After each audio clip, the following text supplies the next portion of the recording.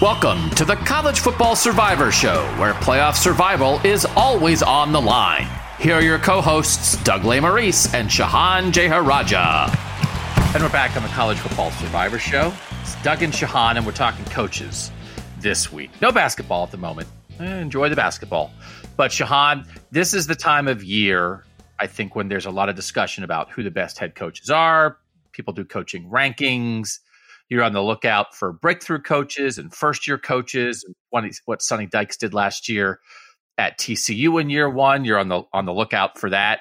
But as we were kind of thinking about this, I was curious about coaching primes, not Coach Prime, coaching primes. Although, frankly, Coach Prime is a discussion in here. But where guys are in the cycle of their careers and how much that matters to their chances of their teams doing extraordinary things. So we have a little bit of a historic snapshot that I wrote down, and I want to make some comparisons here. But I want to ask first, and there's so many aspects of coaching in college football. Recruiting is such a huge part of it. And I do think there's sort of a thought process of you've got to let a head coach sort of cycle through 3 or 4 recruiting classes, maybe to the point where he gets a full roster of guys that he's brought in. Not that you can't win with guys that you inherit. But I think there's something to that. But there's also the coaching part of it. So I think there's recruiting, there's culture building and the establishment of like what your program's going to be. And then there's the game day X and O motivational, bringing out the best of what you have, however you built it. How big a deal is that? Like how big of a difference do you think coaches make in college football? And I guess you have to have a baseline of talent. And that's the recruiting part of coaching. But I'm a little more interested in the other part of it, the X's and O's, the culture, the motivation that brings out the best of whoever you have in the building. How important is that? No, I think it's very important.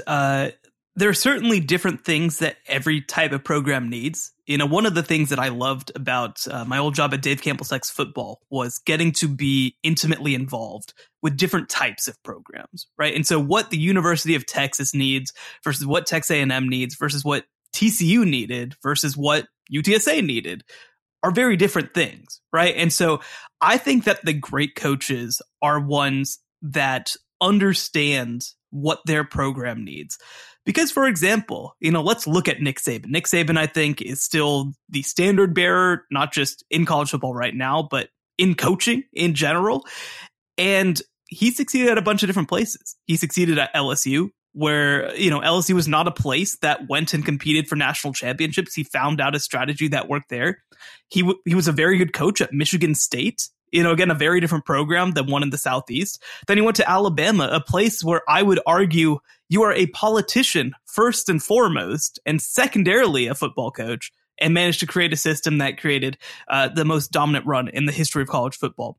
So, no, I think it matters a lot. You know, look, I think that most coaches don't have the skill set and abilities and political skills to be able to do all of those things. But I think that the ones that do absolutely make a difference because, you know, the reality is, we're not talking college basketball today, but I think that there's a big difference between those two things, right? With college basketball, you are talking about putting together a relatively small roster that you can flip in a relatively short amount of time. You're talking about truly individualized relationships with players. You can deeply know all 13 players on your roster. Like that is possible as an individual. It's impossible for the head coach to actually know all 85 players intimately. Obviously they recruited them. Obviously they have relationships with them, but like, I mean, I'm sorry, man. Like Nick Saban does not have a close, intimate relationship with the backup long snapper. He just doesn't. That's just not how this works. And so I think that, we use that phrase CEO a lot, but I think that that's actually pretty apt here because I think that you as a coach in football, it is more about your institutional abilities. It's more about your program building abilities. It's more about your retention abilities. It's more about being able to hire. You always refer to coordinators as middle managers. I think that in an organization with this many people, having good middle managers that you hire and have a good relationship with, I think is really, really important. And so I think that in football, sort of your large-scale organizational abilities can really make or break the culture of an organization. And when you're dealing with an organization of 150, 200 people, that's very important. So the reason that we want to talk about this on a playoff show is I think there are a couple coaches out there at major programs who are getting ready to enter their primes as college football head coaches, but I believe maybe have not yet been there.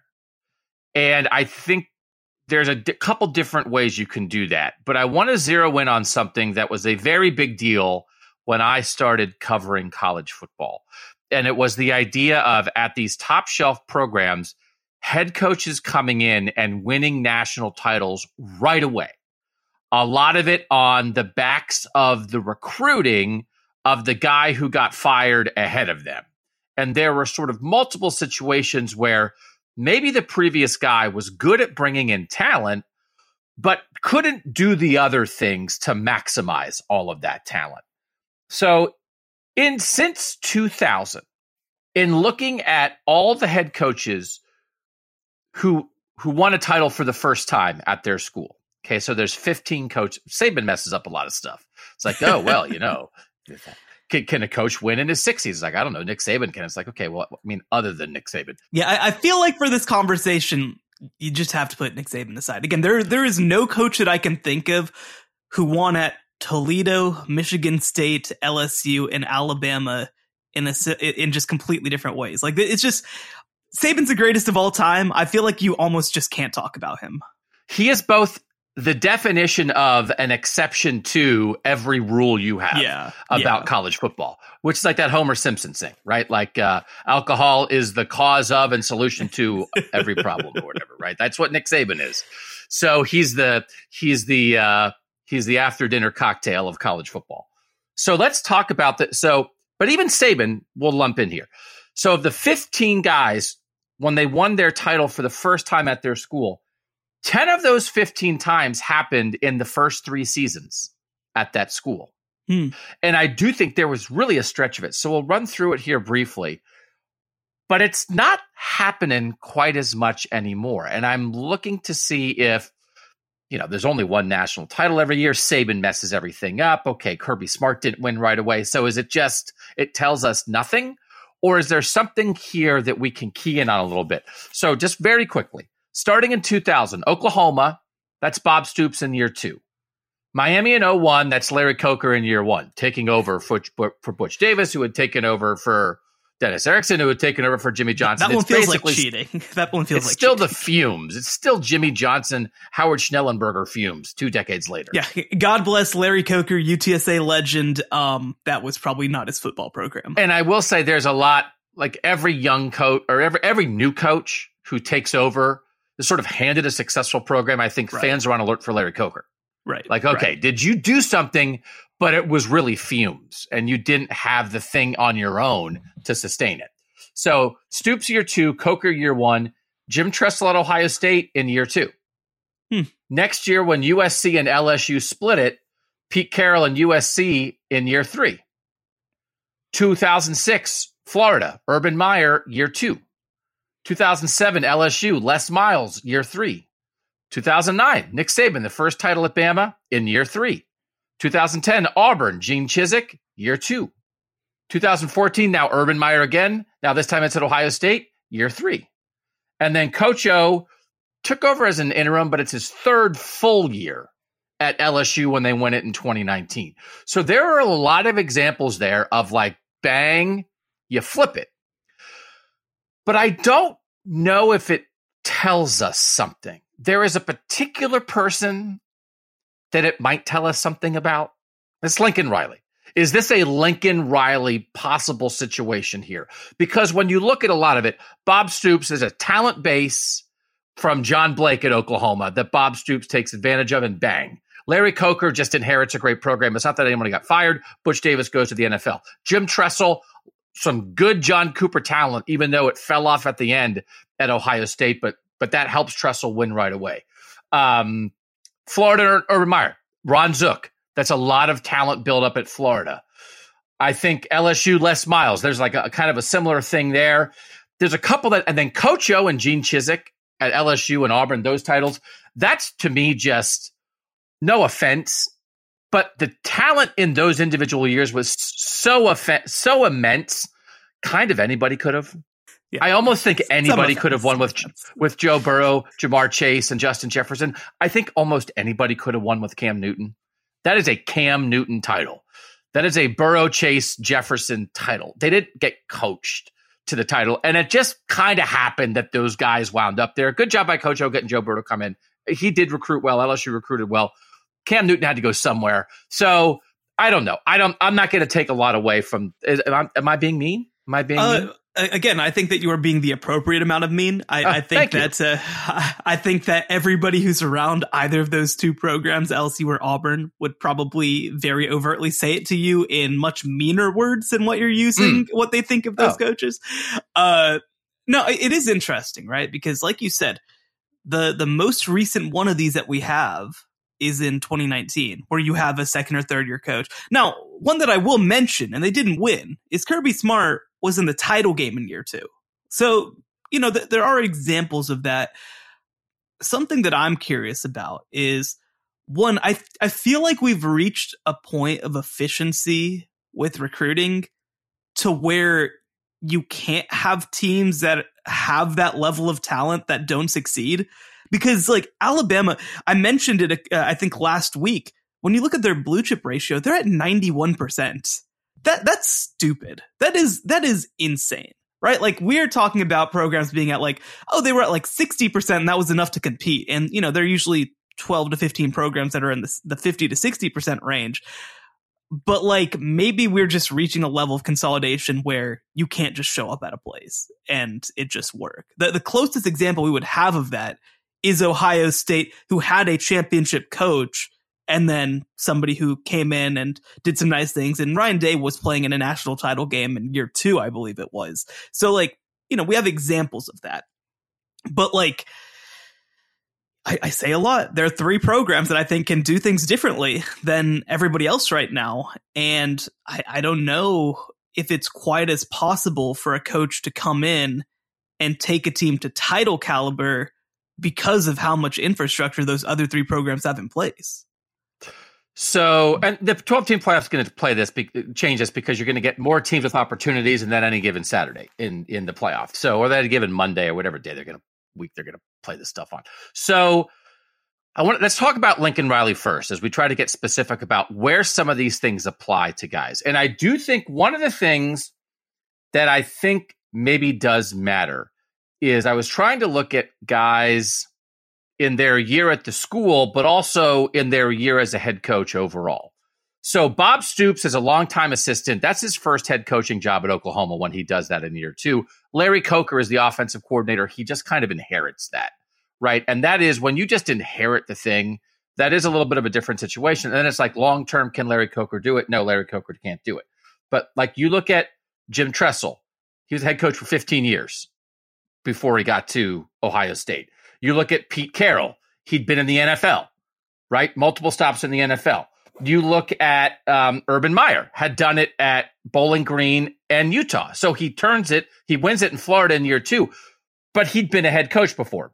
Nick Saban obviously had experience before he did it at LSU and then did it at Alabama. Gene Chizik, limited a couple years at Iowa State, not as much. Coach O had been around the block a little bit, right? Ole Miss, this time at USC, like Coach O had been around. So one of the things is, I do think that this might really apply to Lincoln Riley because I think it applied less to whatever Lincoln Riley was trying to do the first time around at Oklahoma.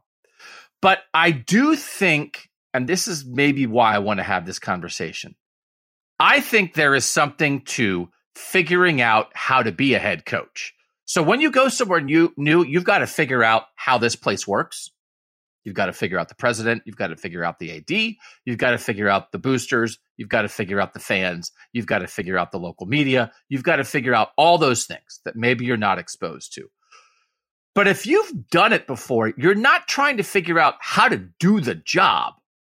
I think Lincoln Riley at USC fits a lot of what these successful quick turn guys have done. And now Clay Helton did not leave him the recruiting base that Ron Zook left Urban Meyer or John Cooper left Jim Tressel, right? So that's a little bit different. But you think about all the experiences that Lincoln Riley gained at Oklahoma, that Jim Tressel gained at Youngstown State, that Urban Meyer gained at Bowling Green and Utah, that Pete Carroll gained in the NFL. This they were close last year. And I think I've already been on record saying man, Alex Grinch, I don't know. He kept him as a defensive coordinator. It makes me hesitant about USC this year. Now looking at it this way, there's a part of me that thinks everything Lincoln Riley has done in his life is leading up to this, which is I have a Heisman winning quarterback. I really know what's up. I know how to do it. And I know this place now, and I am ready to be the best version of myself when, frankly, maybe we thought we were getting that before, but this is a guy who took over as a head coach at age 33, I think it was, which is kind of significantly younger than most of this cohort. Everybody else, I checked everybody. Almost everybody's taken over when they're 38 or 39, they're getting their first head coaching job. He took over when he was 33 at Oklahoma. And Oklahoma, again, when we talked about the Mad Bowl, the matchups we want to see, and you're who would be mad at each other? And we were oh my God, let's get USC and Oklahoma in the playoff tomorrow. Oklahoma does not want to be viewed as a stepping stone. Oklahoma never previously had been viewed as a stepping stone. I think in this situation, doesn't mean Oklahoma is a stepping stone program. For Lincoln Riley, it was.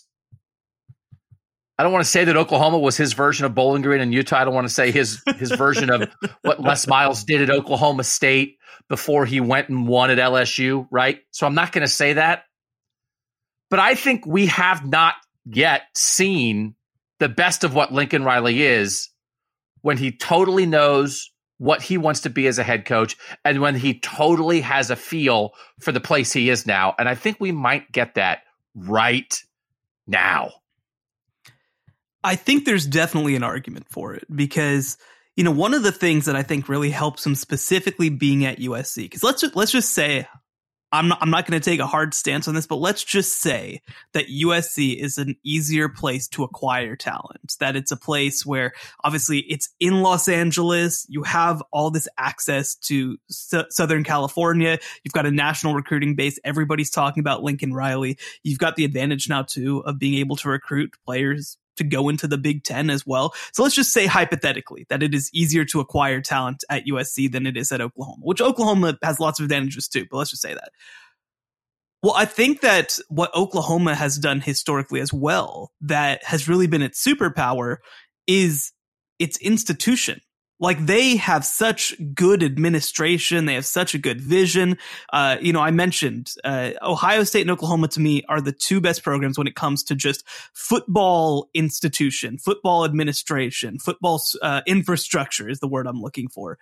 Well, now you're Lincoln Riley and you know what that looks like. And you're at a place where you can acquire talent even more easily, especially offensive talent, by the way.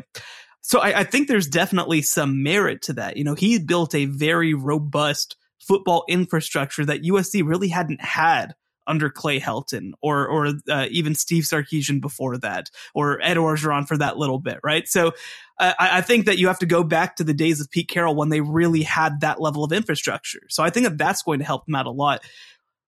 The thing that's going to be interesting, and this is a question with Lincoln Riley, and this is also a question about this era, is obviously the transfer portal is something that can flip things so quickly, but we don't really have an example of it actually building a championship quality team either. So that's going to be an interesting question when we're heading into these kind of situations, because we saw Lincoln Riley flip as much of this roster basically as humanly possible in year one, and it flipped a program from 4-8 to 11-3, I think it was. So it's definitely possible. I'm going to be curious to see if USC can take that next step. I think Lincoln Riley said in an interview during this offseason that when you look at it, year one should hopefully be our worst team ever, right? That it should hopefully only get better from here. And they bring back a lot of production on both sides of the ball. I think that they should develop with just guys coming back on the defensive side of the ball. But it is going to be an interesting question. I think that if you wanted to keep an eye out for one coach who could potentially do this early in his tenure, I agree. I think that Lincoln Riley is probably that perfect candidate. Okay, there are two more head coaches on potential playoff teams that I think are about to enter their primes that I want to talk about. There's another guy that fits a particular lens that I want to talk about. There's a couple other guys that I think we might be underestimating that are about maybe to be in the perfect spot to do something. And we're going to get to all of them next on the College Football Survivor Show. The College Football Survivor Show, where playoff survival is always on the line. All right, Doug Lesmerises back with Shehan Jeyarajah. The next guy that I want to talk about in this idea, and it's not maybe a perfect historical comparison, but I do think it is somebody who took a little bit of a more traditional path of you won at a smaller place. Winning at that place got you a bigger job. When you got to that bigger job, it was not in great shape. But now there is actual reason to believe, as you form that program the way you want it to look, that we are about to see the best version that we have not yet seen. And if you're looking for a team to make a jump, I think you can add coaching into the reasons why it might happen. Do you want to guess who I'm talking about? I don't know. Okay. It's Mike Norvell in Florida State. Okay. I was, the thing that I thought that you might be saying is potentially Kalen DeBoer at Washington, but he's on my list. Okay, he is on my list. Good. Yeah. Just making sure. I know you like the Kalen DeBoer conversation. I do. So 4 years at Memphis, 8-5, 10-3, 8-6, 12-1 in 2019. Goes to Florida State, 3-6, then 5-7. They go 10-3 last year. And I think this is a very good example of a guy. This is maybe sort of like a Les Miles, Oklahoma State to LSU kind of example, right? That this guy put in the work, didn't take forever. I mean, you're a head coach for 4 years, you get the Florida State job. But if there was a time where it was like, I don't know, Florida State's just a mess now, unless it's like, no, they have a quarterback. They have good transfers. They have a great defensive player. They have a depth of talent. And by the way, they have a guy who has sort of been on this arc. He's only 41. He'll be 42 in October. And he's had to do this part of it where he's succeeded at a very high level at Memphis. And then he had to rebuild a blue blood. And now they're kind of here. And in year 8 as a head coach, I think there are a lot of things lining up for Florida State right now.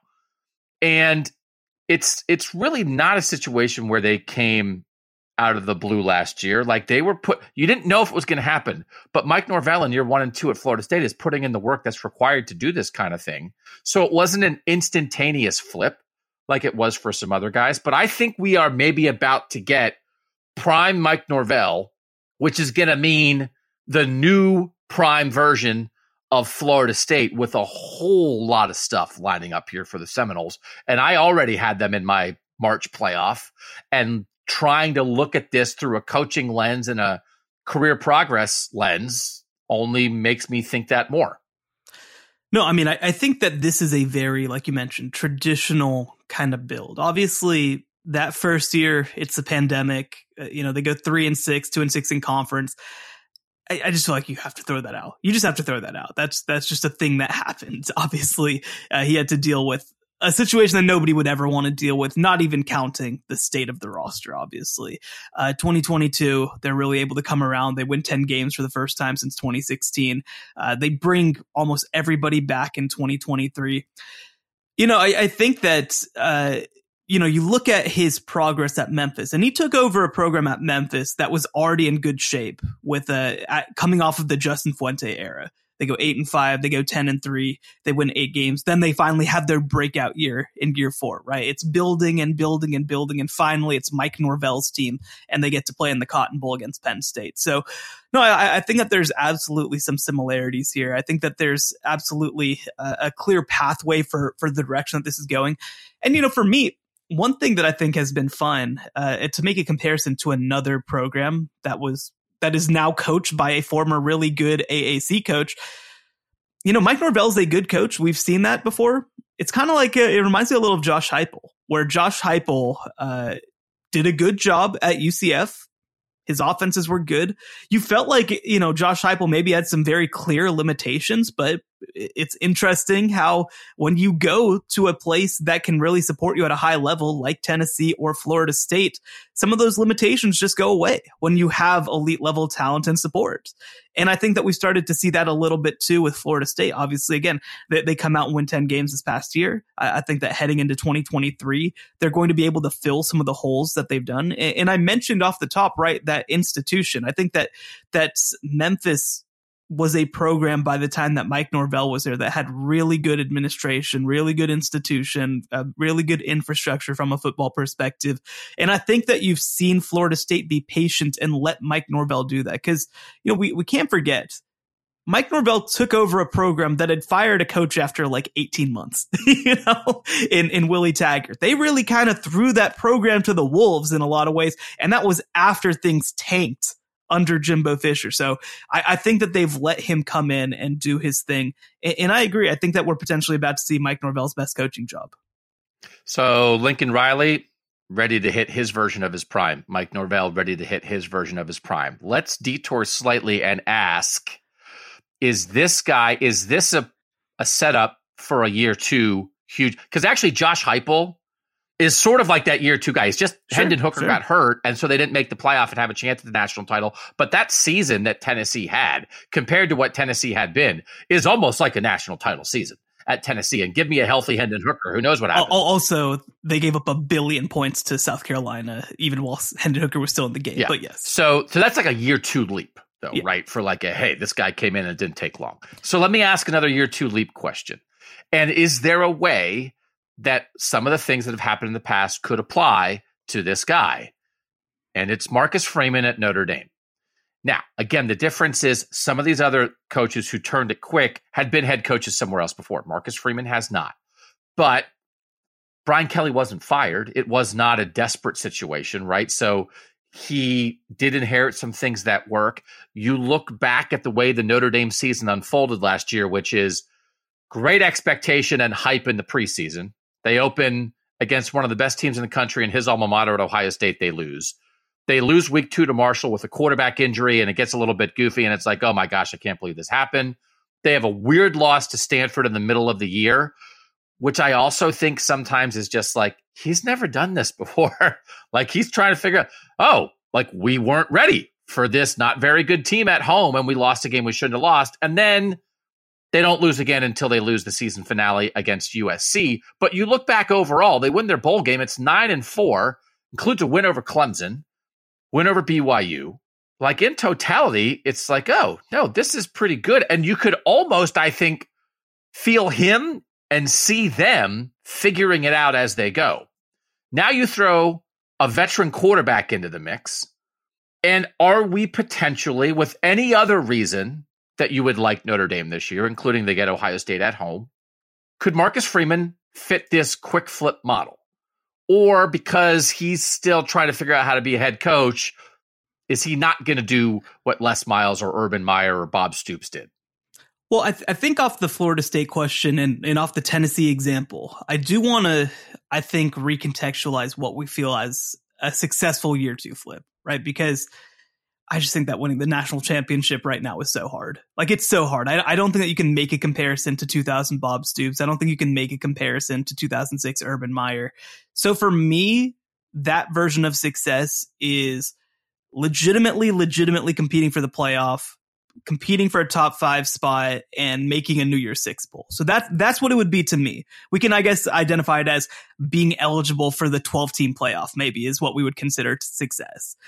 And when I look at this Notre Dame team, I think that, like you said, this is a perfect opportunity to elevate, because I think that that's really what you're looking at, right? I mean, obviously, Brian Kelly kind of had a team that did make multiple playoffs, but I think that Marcus Freeman, the way that he's kind of built things up, has an opportunity to elevate.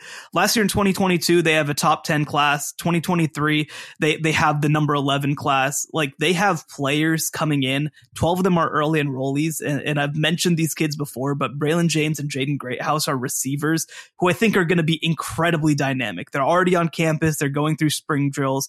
That I think has been one of the bigger issues that Notre Dame has faced, is just having dynamic playmakers outside. And these guys are that.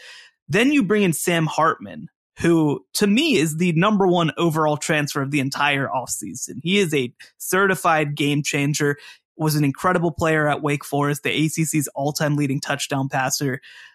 I mean, this has a chance to pop. Defensively, they were pretty good all year long. Offensively, they were trying to figure some things out because of injuries. Well, now I think you have so much more around the offense to be able to really elevate it to a different level. You know, Audric Estime is back at running back as well. I think you really have to like the combination of returning production and guys that they're adding. And I think that, yeah, by the end of the year, I mean, we talk about this, right? The idea of in a 12-team playoff, a team that gets hot, like Utah has gotten the past couple of years, maybe you get to see them actually go into the playoff and win some games, as opposed to being eliminated because of what they did in September. I think that you look at 2022 Notre Dame as the kind of team that obviously would not have made the playoff last year, but you look at the way that they finished, it was impressive. Beating Syracuse, who was ranked at the time, beating Clemson, who was ranked at the time. They get beat by USC, and USC would have been a playoff team if not for Caleb Williams getting hurt. They beat South Carolina in their bowl game. I think that they won 6 of their last 7 games under Marcus Freeman, with the only loss coming to the Heisman winner. I mean, there's a lot of reasons to be excited about this team. They have a tough schedule to maneuver, but a lot of it comes in the latter half of the year. And so I think that there's absolutely a pathway to Notre Dame having success early. I'm going to have that game against Ohio State on September 23rd circled. Obviously, that's going to be a fun game just from the perspective of Marcus Freeman coaching against Ohio State. But, you know, you're also talking about an Ohio State team that is replacing their quarterback and having to replace some really key pieces. And I'll tell you what, if you're able to come in and beat an Ohio State team that also wouldn't have prepared against anybody of your caliber up until that point, I mean, that changes everything about the Marcus Freeman era. I do think Stoops is a pretty good comparison here. Bob Stoops at Oklahoma is hired at age 40. Marcus Freeman's hired at age 36. They're defensive-minded guys. Defensive-minded. They're defensive coordinators who are really good, really hot assistants who immediately jump to a giant job. And it happened right away for Bob Stoops. So I do think, you know, again, I think that's the harder way to try to do a year 2 flip as a guy who's never been a head coach before. But I do think it's not impossible. But I would be, again, I think you're making a very good point here. I looked at national championship coaches like, come on. And as we've been saying here, it's a playoff show. We can't define success as only winning a national championship. But I would be on alert for Notre Dame is, like they're ready for this, and they're maybe even ready to elevate beyond what they had been as a very highly successful program with Brian Kelly. And it starts now. It didn't start last year, right? That's one of those things too. It's like, you can be like, hey, it's like people like Marcus Freeman, what a great hire. We're saying on this show, oh my gosh. And then they're 0-2, and it's like, well, there goes that. It's like, no, it's not over because they started 0-2. Yeah. So keep that energy for the second year of Marcus Freeman at Notre Dame. And the comparison that I would personally make is I think that this is actually more of the Lincoln Riley, because you get Marcus Freeman. He joins a Notre Dame program that has competed at the top, but hasn't really been a legitimate contender at the top, right? I mean, and actually there's some comparison because Bob Stoops wins in his second season and has some early success and then goes 7 or so years without actually having a national caliber team. I think that you can make that comparison with obviously Notre Dame under Brian Kelly having that second year squad with Manti Te'o in 2012 that maybe was national championship caliber, and then not really having that kind of team ever again. And then you bring in Marcus Freeman, you see some nice stuff happen, and then that guy takes over and you feel it elevate. I mean, Bob Stoops was not leading playoff caliber teams before Lincoln Riley got there. I guess it was only 1 year of playoff, but you know what I mean? They hadn't been in the national discussion since 2008, you probably would say. So I think that this definitely has a chance to pop. I think this definitely has a chance to be a playoff caliber situation. And look, I mean, Sam Hartman, again, I said it a few weeks ago, he's the best quarterback to play at Notre Dame since probably at least Brady Quinn. And like maybe more than that. Like, this is a special quarterback. Ian Book was a really good player for them. Jack Cohn played very well. This is different. This is a completely different kind of situation if this thing works. And with the playmakers they're bringing in on the outside, with the experience they're bringing back, I love their offensive line coaching. And I think that you saw by the end of the year, they were in a much better place than they were when they played Ohio State early in the year. I mean, it's going to be a lot of fun, and I'm excited to see what happens. All right, so let's go to that game, and let's go to a guy who I think is about to enter his prime, and that's Ryan Day at Ohio State. And I think you can see Ryan Day changing and learning from what has gone right and has gone wrong at Ohio State in his first 4 years as a head coach. And I do think in the end, I think Ryan Day, as it turns out, is a little bit on a Kirby Smart, Dabo Swinney kind of path. So Ryan Day in year 2 coaches in a national title game, just like Kirby Smart in year 2 coaches in a national title game. But I think the Kirby Smart that then got over the top at Georgia is a significantly better coach than the Kirby Smart that flipped it quick in year 2 at Georgia. Dabo Swinney won his first national title at Clemson in year 8 after being good, like good and building and good. But it took that long to peak, right? And hey, Deshaun Watson helps you peak. So like you got to have the players. But I think being built up in a program, Dabo Swinney was an assistant who took over. Kirby Smart wasn't an assistant at Georgia, but he's a former player at Georgia. He knows that program, but it's not an instantaneous all the way flip.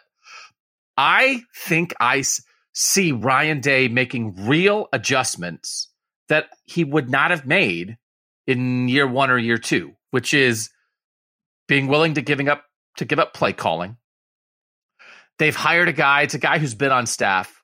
His name's Quinn Temple, but they've given him a title of chief of staff, which I think we know. You watch The West Wing, you know what the chief of staff is. It's like they're trying. I think Ohio State is very actively trying to sort of get rid of the noise, clear the plate for Ryan Day so he can focus on certain things. And then to me, it's like, what does he need to focus on? He needs to focus on Michigan. So whatever can happen at Ohio State so that the head coach of the program, who had never even been the head coach of a middle school team before, had never been a head coach in his life, and has made the playoff 3 of his first 4 years at Ohio State, but is also coming off consecutive losses to Michigan. What do? You adjust the focus. You decide where are the head coach's energies best aimed, and what can you do where, hey, this other person can do this thing as well or almost as well as I can. Or even if they're not quite as good at it, it's not the number one thing that we need. I think Ryan Day, it took close calls and success. It took heartbreaking losses and rivalry issues to get to this point. I feel like I see the evolution of a head coach. I think Lincoln Riley, in his own way, went through that same evolution. He moved to complete his evolution. But I think Ryan Day is significantly changing.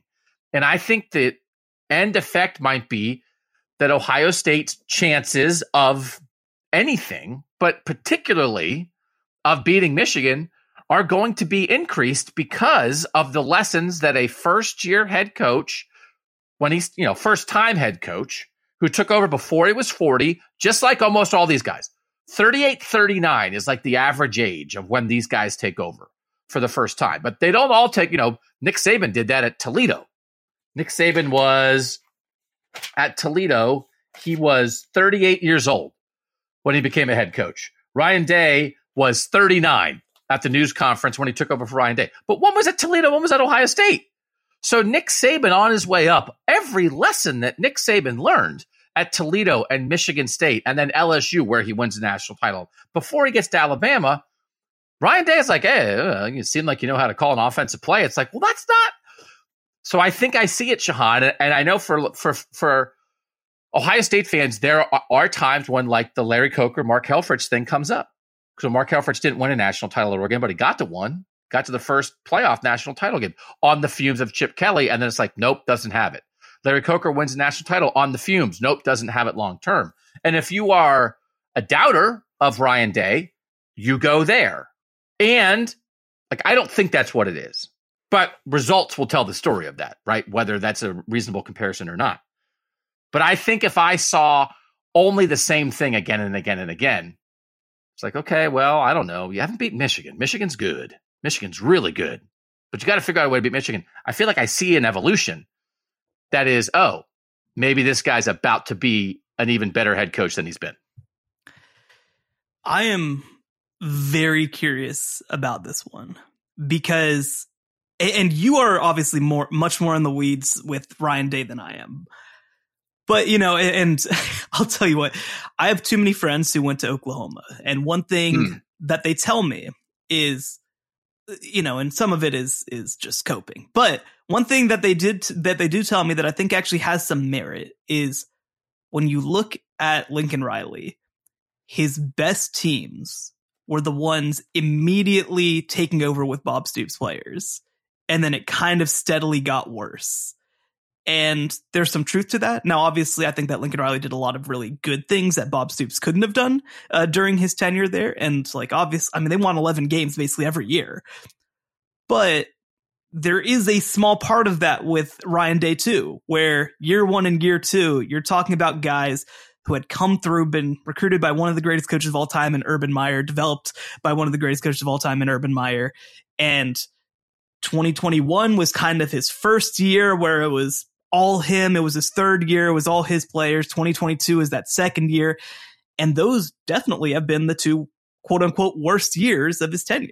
Now, I think that 2022 was a lot better than 2021 is one credit that you give to him. So I think that he has shown an improvement per se, but that is one reason that I'm going to be keeping a very close eye on Ryan Day heading into 2023, because he's going to replace a quarterback. You assume that that's going to be okay because obviously he replaced Justin Fields with CJ Stroud, and you know CJ Stroud is going to be at worst the number 2 pick in the NFL draft. But you know, now you bring in another guy, and I think that even with Lincoln Riley, you saw some issues with that where Jalen Hurts comes in and he's good, but he's not those first two guys, not even close, right? So it's a different kind of animal when you have to do that, and I think that it's going to be interesting because I do think that this is the year that kind of proves whether or not they can get, well, I don't want to make too wide ranging a statement because he's at Ohio State and he's still doing all the little things right. But I don't know. Obviously, it's something that I'm sure you hear with Ryan Day from Ohio State fans. But, you know, is there any level of concern that his best 2 years were the 2 years where he had the most Urban Meyer roster that he had? I don't know. Maybe. I mean, it's hard because like best 2 years, and it's like, well, I mean, it's really just losing to Michigan. It's right. He didn't lose to Michigan those years because they beat him the 1 year, and then the next year they didn't play him. And Michigan's really good now. And so I do think in the end, the thing to me is when you have a situation like that and a game that matters so much that you've lost 2 years in a row, if you didn't see a reaction, I would raise my eyebrow. Yeah. Because if you said to yourself, you know what, we're doing all the right things, we'll keep doing what we're doing. And I just think there's enough things that have happened where they didn't say that. Yeah. And so I think that's reason for optimism, whether it's giving up play calling, whether it's this like sort of the logistical day to day. They hire a guy like James Laurinaitis, who's a 3-time All-American at Ohio State, to come in and be in the building. And, you know, I was saying like, hey, hire Jim Tressel as the rivalry coach, you know, whatever you got to do. And it's like, well, they didn't do that. But like James Laurinaitis is like the pretty living close embodiment of Jim Tressel. Yeah. So I like the reaction to it, but I do think so. We don't know, but I think it's possible that a guy who has never been a head coach before and now 4 years in, and he's saying things that like in the past he would have said that 180 degrees opposite of that. Just the view of being the whole head coach of a program. And right, as opposed to, I think sometimes a lot of younger coaches, you can get stuck on the side of the ball where you have your expertise. And I think you just see an evolution there that I think is encouraging. And it makes me think there's certainly a real chance that the best is yet to come. And like Kirby Smart is the example to that of me. I think Dabo is a really good example of it, but I just think, and we can do 2 minutes on Kirby here. I just think we are entering the era of Kirby Smart dominates college football for the next decade. Took over as a head coach when he's 38, has learned all the lessons, again, jumps right into a gigantic job, learned at the feet of Nick Saban, and took over a program in Georgia that had been underachieving for a long time. And I just think he's checking every single box right now. And yeah, it's like, oh, just go be Kirby Smart. It's like, oh, great. But again, think of what we thought about Kirby Smart a couple years ago. And it's one of these things. Were we wrong about Kirby Smart? Speak for yourself. I still remember one of our first episodes where we ranked the 8 coaches in our group. And you ranked him last, and I ranked him like 4th. Voice. I one voice, never one faltered. Mind. I knew the whole time. I knew. One heartbeat. We are one.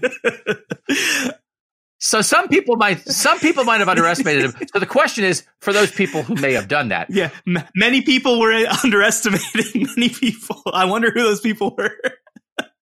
50% of podcast hosts on this podcast were underestimating him. Were those people wrong, or did he get better? Right? Did he? Because that's the thing too. Sometimes in this business, in anything, but like in sports talk especially, you say something and then someone does the opposite of what you said, and it's like you were wrong. And it's like, well, were you wrong in the moment, or were you kind of right, and then a person got better?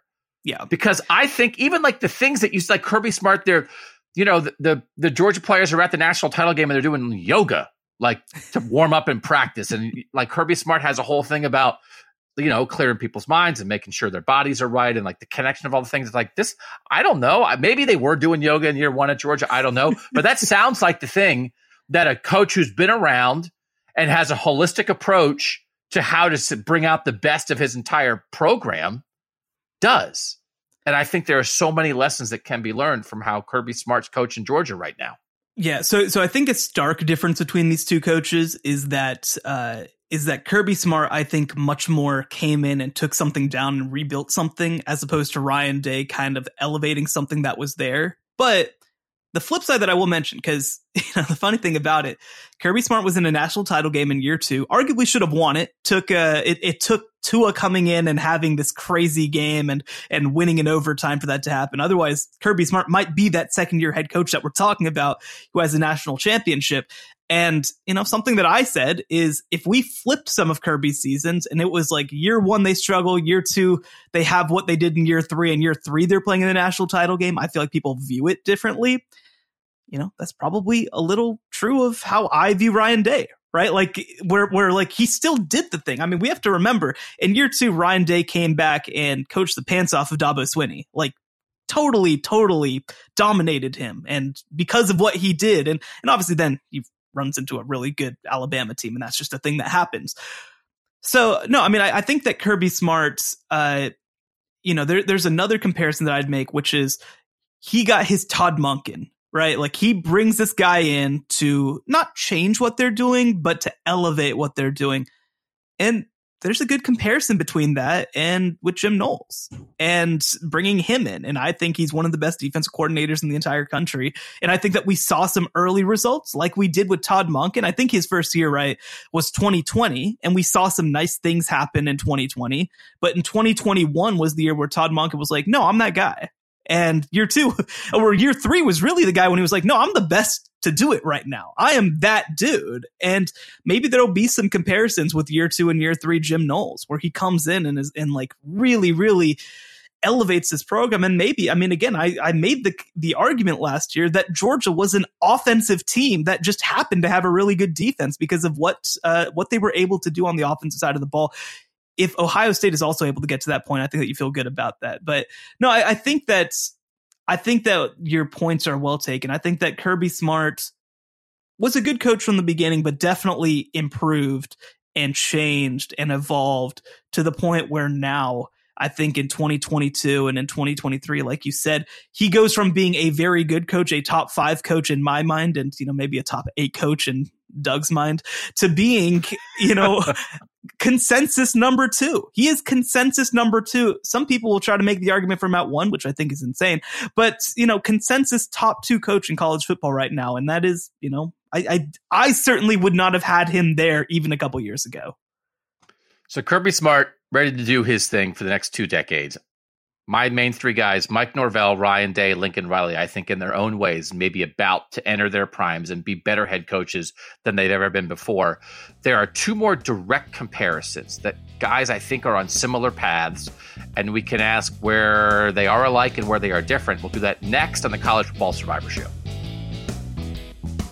The College Football Survivor Show, where playoff survival is always on the line. All right, Shahan, let's go to the Pac-12, where I think there is a direct comparison that are similar but also very different. And we'll go to Washington and Kalen DeBoer and Oregon and Dan Lanning. These are 2 head coaches who are about to enter year 2, who both had very successful initial years. Oregon goes 10-3, finishes number 15 in the final AP poll.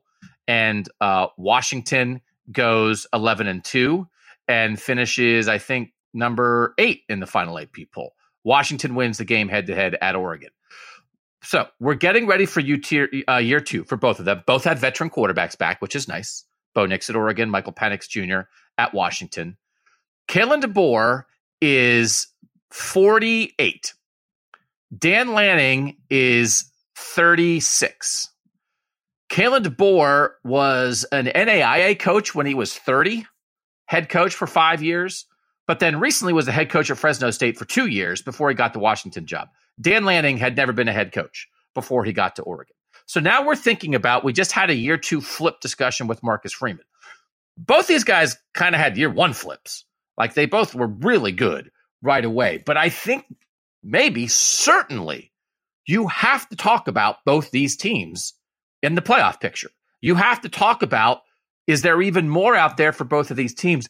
But I think my inclination is that Kalen DeBoer, who's been a head coach before, who's been around the block, who's a decade older than Dan Lanning, if we're trying to see who's more likely to peak in year 2, I think there's some evidence to say if you want to look at both these schools and say both could do it, you might lean Washington as your more likely playoff peak Pac-12 candidate this season, Sean. Yeah, there's a lot of reasons to be excited about Kalen DeBoer. One of the funny things is you talk about Kalen DeBoer takes over at Sioux Falls in 2005 as a 30-year-old. They go 11-2. Like, he took over a good program is the point. Year 2, they go 14-0 and begin a streak of 3 national championships in 4 years. And the 1 year that they didn't, they finished runner-up in the national title game. He went 67-3 as a head coach at Sioux Falls. I don't care if you're doing that for like your son's Pop Warner team. Going 67-3 is insane. Insane stuff. Obviously, after that, kind of builds his way up, goes through Southern Illinois up to Eastern Michigan, I believe under Chris Creighton, who's done a great job over there. Stops at Fresno State, stops at Indiana, eventually gets the Fresno State head coaching job. And similar deal. Year 1 goes 3-3. Year 2 is 9-3. Like a really, really good year with Jake Haener at quarterback. So we have evidence that Kalen DeBoer gets even better in year 2 than he's in year 1 everywhere that he's been. And so, no, I think that there's a lot of reasons to be excited. I think that I picked Washington as my 4th playoff team in our first playoff picks. And I don't know exactly how confident I feel about that. But I mean, I think that this Washington team, you make this comparison. Obviously, the pathway is very different. But I do think that you have to look at this in the mold of the Bob Stoops and the Urban Meyers and all of this, because you had Jimmy Lake, who kind of tanked the program, but maybe not as much as people feel like they did, especially from a roster perspective. And you're really kind of working off the fumes of Chris Peterson, who's one of the great coaches of all time, who built strong, great rosters. And then you have a coach coming in who really knows what to do with it. And we saw that in year one. I feel like Washington might be the single most underrated program from that 2022 season. Like, they were a dumb game away from maybe being in the college football playoff, and they don't get talked about. But I love what Kalen DeBoer is doing over there. Obviously, they bring back Michael Penix at quarterback, who has a chance to compete for the Heisman. They've got an awesome wide receiver room. Their offensive coordinator, Ryan Grubb, I think will be a head coach after next season, after the 2023 season. And defensively, I think that they're only going to continue to get better. So I love this Washington team. And when you make the comparison to Oregon, right? Oregon had a quote unquote more talented roster after multiple years of recruiting under Mario Cristobal. But I do think that you saw those moments of youth and inexperience in coaching in Oregon's first season. I think that you saw moments where, you go back and think about that Washington State game where they managed to escape it, but they're down by double figures late in that game against Washington State. And you kind of just feel like maybe we're not seeing the best version of Oregon quite as yet. And Dan Lanning, like you mentioned, I mean, he's 36. This is only his second year as a coach. I think that we're going to see an improvement in year two. But I just think that you have to look at the experience that Kalen DeBoer has and the roster that he's going to bring in at Washington. And I just think that this is going to be a great matchup. And obviously, these are two of the continuing Pac-12 teams, which I think is going to be a lot of fun. I view Kalen DeBoer as kind of the guy who is best positioned to make that year two jump once again. Marcus Freeman, Dan Lanning. A lot of comparisons there. Yes. Right. Young defensive coordinator who had never been a head coach before. If we're, you can't say, I think Marcus Freeman and Sam Hartman are going to do it and say, well, Dan Lanning and Bo Nix have no chance. I think they're on similar paths, but it's like, which path would you take? It's just fascinating. The way the Pac-12 reset a year ago, that we are now entering year two of Dan Lanning at Oregon, year two of Kalen DeBoer at Washington, year two of Lincoln Riley at USC. This could be a thing, but if you're going to line up who has the chance for like a year two peak, I think you've got to, I think your order has to be Lincoln Riley 1, Kalen DeBoer 2, Dan Lanning 3. And that doesn't mean it's impossible for anybody, but it's an exciting time in the Pac-12 before it breaks apart in splinters and isn't on TV. But for right now, what a great year 2023 might be. I'll be able to get it. I'll be able to flip right over from Ted Lasso to watching the Washington game. And I'll be able to, I think I probably get Eye on TV or whatever it was that Brett McMurphy reported. I don't know. That seems to be fake. But yeah, we'll be able to watch it. I bet that I can get it like on like my fridge or something like that, or on, there's got to be some ways. Do you watch Ted Lasso? Yes, I do. Yeah. So do you like Ted Lasso? I do. I love it. So yeah, no. Do you watch it? I did not watch it, but then I just started watching it to get caught up before season 3 started. And I don't like it. Yeah. And the only character that I like is the nice guy who then got full of himself, wanted credit, turned into a jerk, and left. And I was I relate to that guy. So I think that one thing about Ted Lasso is that season 1 was released at just like the perfect moment, because it was deep pandemic whenever that first came out. And so like the first season is like relentlessly positive. And so I feel like I feel like that was so needed in that moment. And then season 2 came out, and season 2 is like all about dealing with like mental health and like the trauma and stuff like that. And that was like right after the pandemic kind of winded down.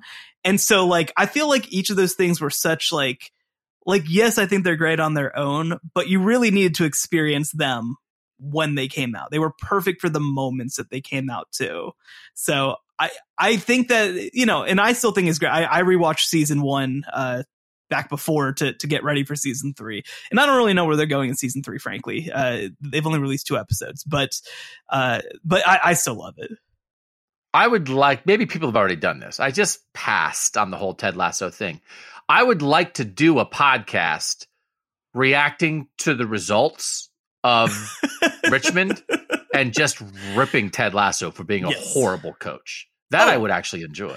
Well, look, I mean, spoiler alert if you haven't seen season 1, he was hired to lose. He was hired to take They also have not explained to my satisfaction. So, I like he did it. He danced a jig in his football coaching locker room, and I still think they need to explain that. But the idea that it's like, hey, here's a cool show about a coach who sucks. I'm like, what? What are we talking about here? Why is that fun? So anyway, that's enough Ted Lasso. Ted Lasso, the only guy, I like the guy who says, oi!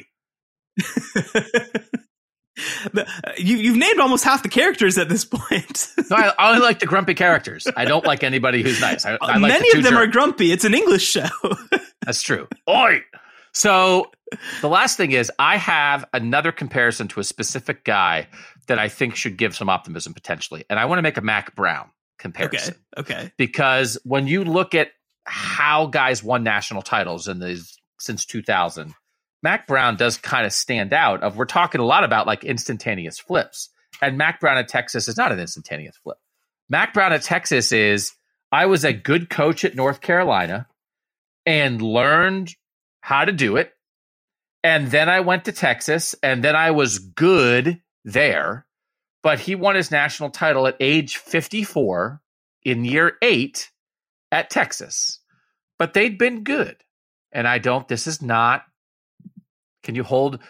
Yeah, see, you act like, here's the thing. You act like I love relentlessly positive shows because I'm Shahan, I'm relentlessly positive. And I said the word Texas and you leaned into the microphone and you were like, let it rip. No, actually, I'm giving you that look because I think I might know who you're talking about.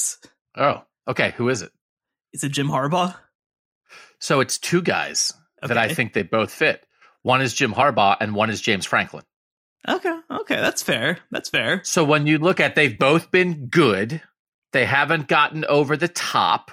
James Franklin, I think, is even a little more right on. James Franklin's going to be 52 this year. I think it's possible we're holding off a little bit. What Vince Young did, just compare someone to one of the greatest college football players ever. But like, what did Mac Brown get? He got a program changing singular talent in Vince Young. Can Drew Aller be that for Penn State? Maybe next year. And you don't have to even be that, but you're the best quarterback in a long time. I could see that. Harbaugh's building up a little more to it but again, Harbaugh has put in a lot of work, but Harbaugh evolved. Harbaugh evolved unbelievably from climbing trees and taking his shirt off, which again, like in the moment, seemed like a crazy person, and maybe in retrospect is a little more crazy like a fox, because we spent a lot of time talking about Jim Harbaugh climbing trees while he was trying to get the program back in shape. And then once they started winning at the level they wanted to win at, he stopped climbing trees. And it's like, now let's talk about our team. But maybe when they weren't doing all the things they wanted to do, he was distracting people with saying stuff and climbing trees and doing whatever else. So for kickers, by the way, for bad kickers. So like so now here we are. But I do think we don't have as many examples of that. But James Franklin at Vanderbilt, Jim Harbaugh at Stanford and San Diego before that, and the 49ers, right? They put in time. Then they get to a place. It's not instantaneous, but they grind it out. And when you see what Mac Brown did in his 50s, after almost a decade at his new place, he was able to reach a peak.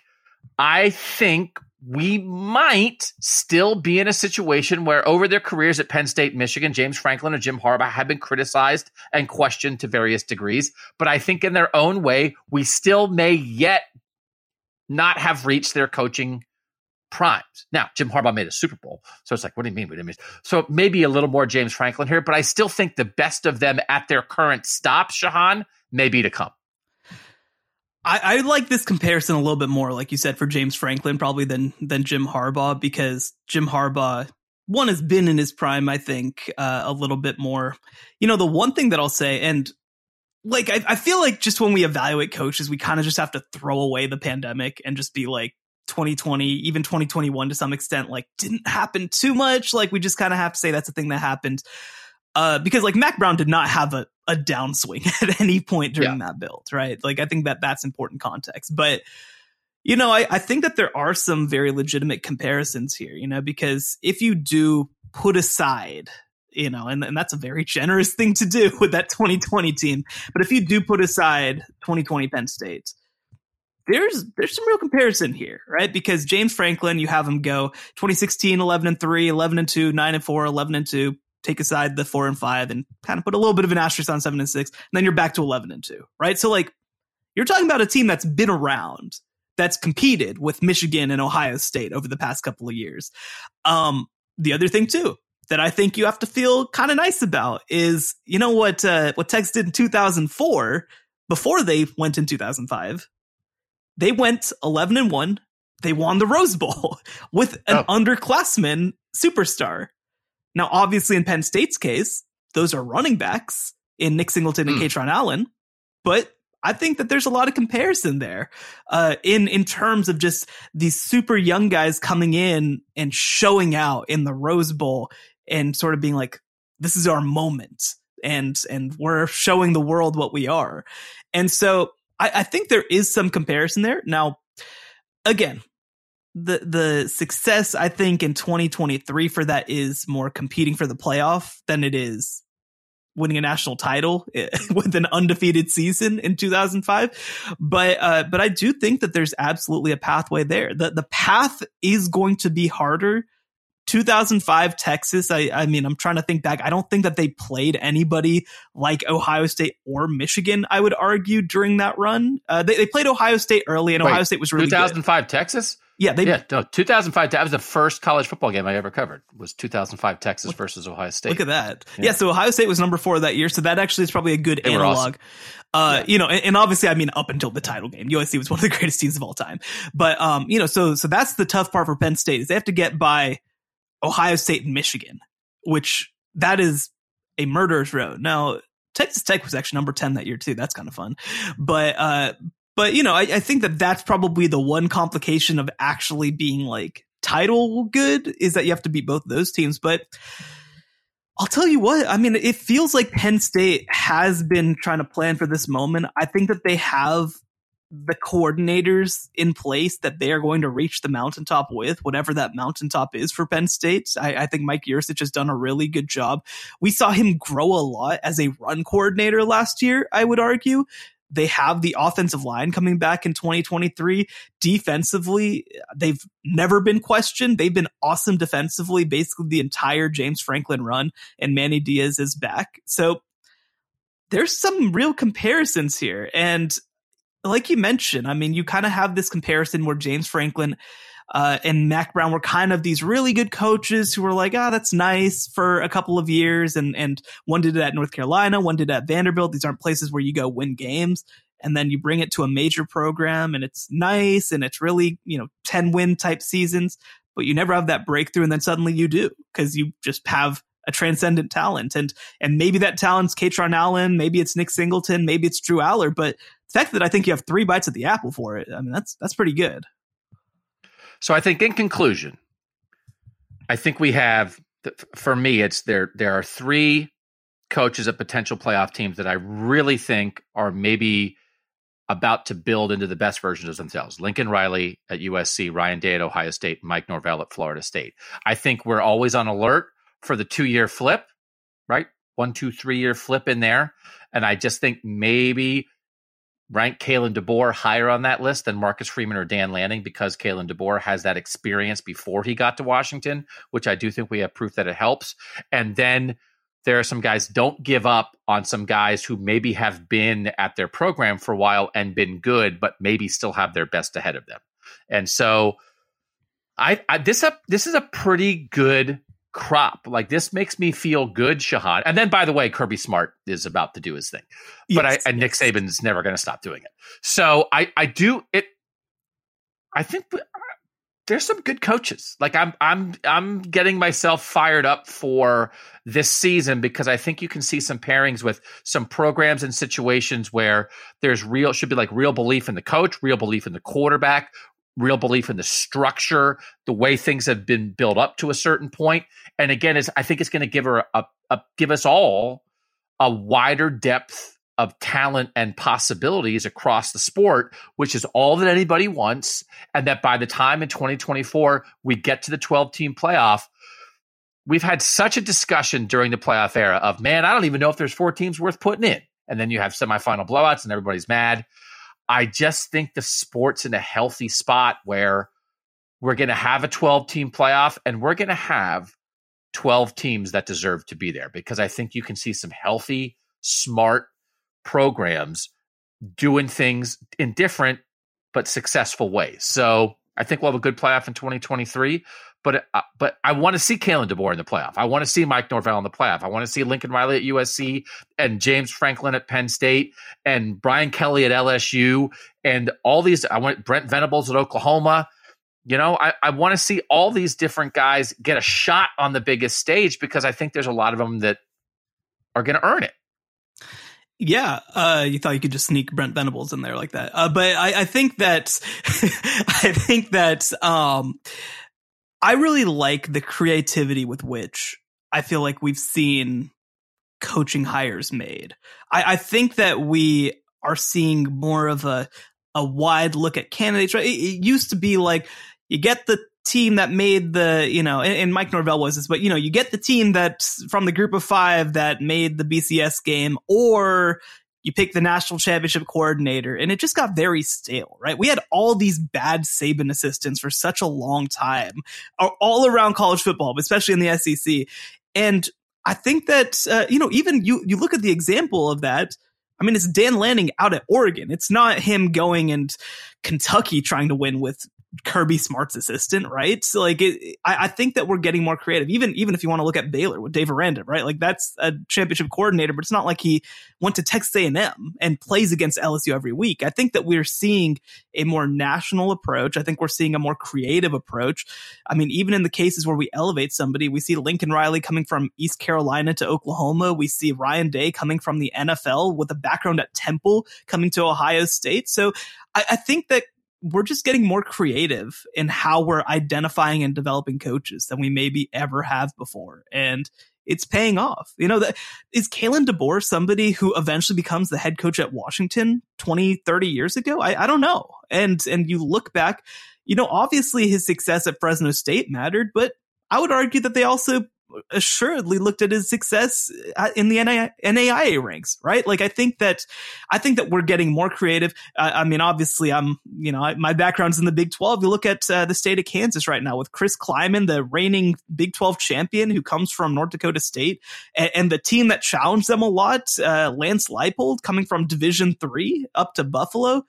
I just think that we're getting a lot smarter about how we're evaluating and developing coaches than we ever have before. We're not just looking for the next random guy off the Saban tree, or the next random guy off the Tressel tree, or whatever else, right? I think that we are being more creative. And also I will mention too, I think that the Sabans and the Ohio States and all these programs too are also being more creative about how they're getting coaches as well. So I think the sport's in a healthy place. I think that we're in for some good football. And one thing that I will mention too is 3 of the names that we mentioned are going to be playing in the Pac-12 this year. So this is going to be a very fun Pac-12 year.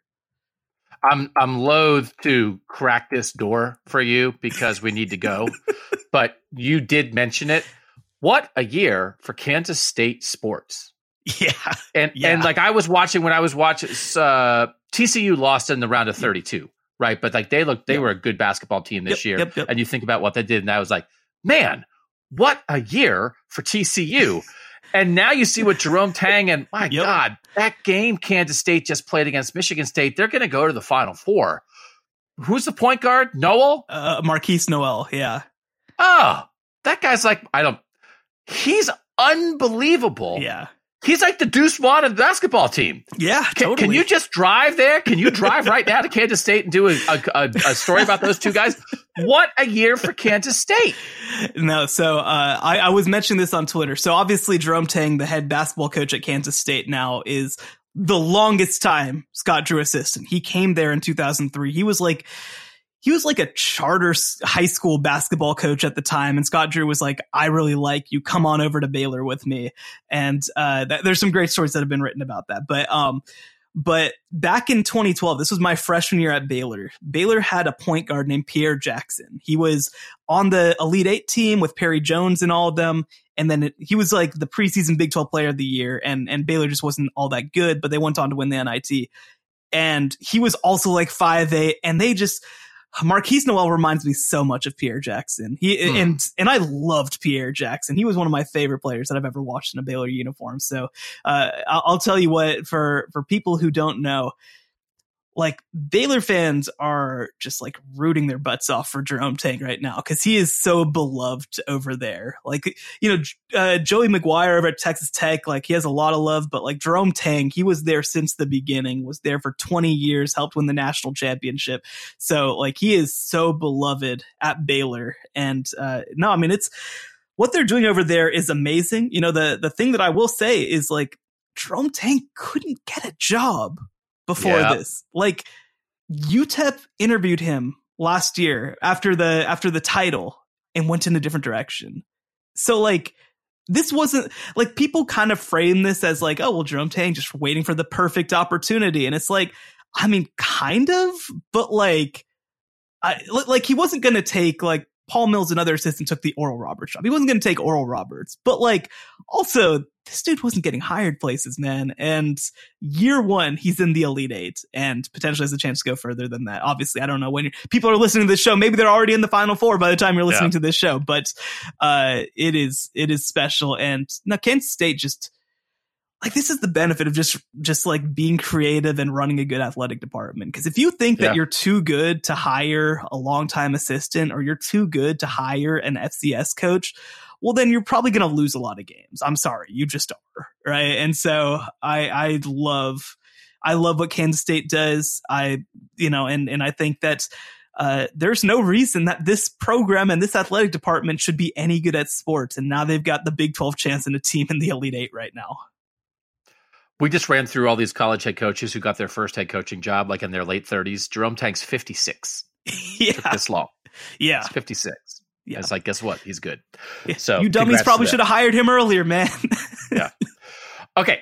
Thanks to you guys for joining us this week. This pod was a little bit delayed, just like it's a busy time. So we're always so happy when you guys join us on the College Football Survivor Show. Make sure you're reading Shahan at cbssports.com. I do think we'll dive back in a little more specifically to some spring football stuff. We have some ideas for next week. We know that's happening out there in the world, and we want to keep you guys updated about the best teams. But for now, thanks for listening. For Shahan Jeharaja, I'm Doug Lesmerises, and that was the College Football Survivor Show. The College Football Survivor Show, where playoff survival is always on the line.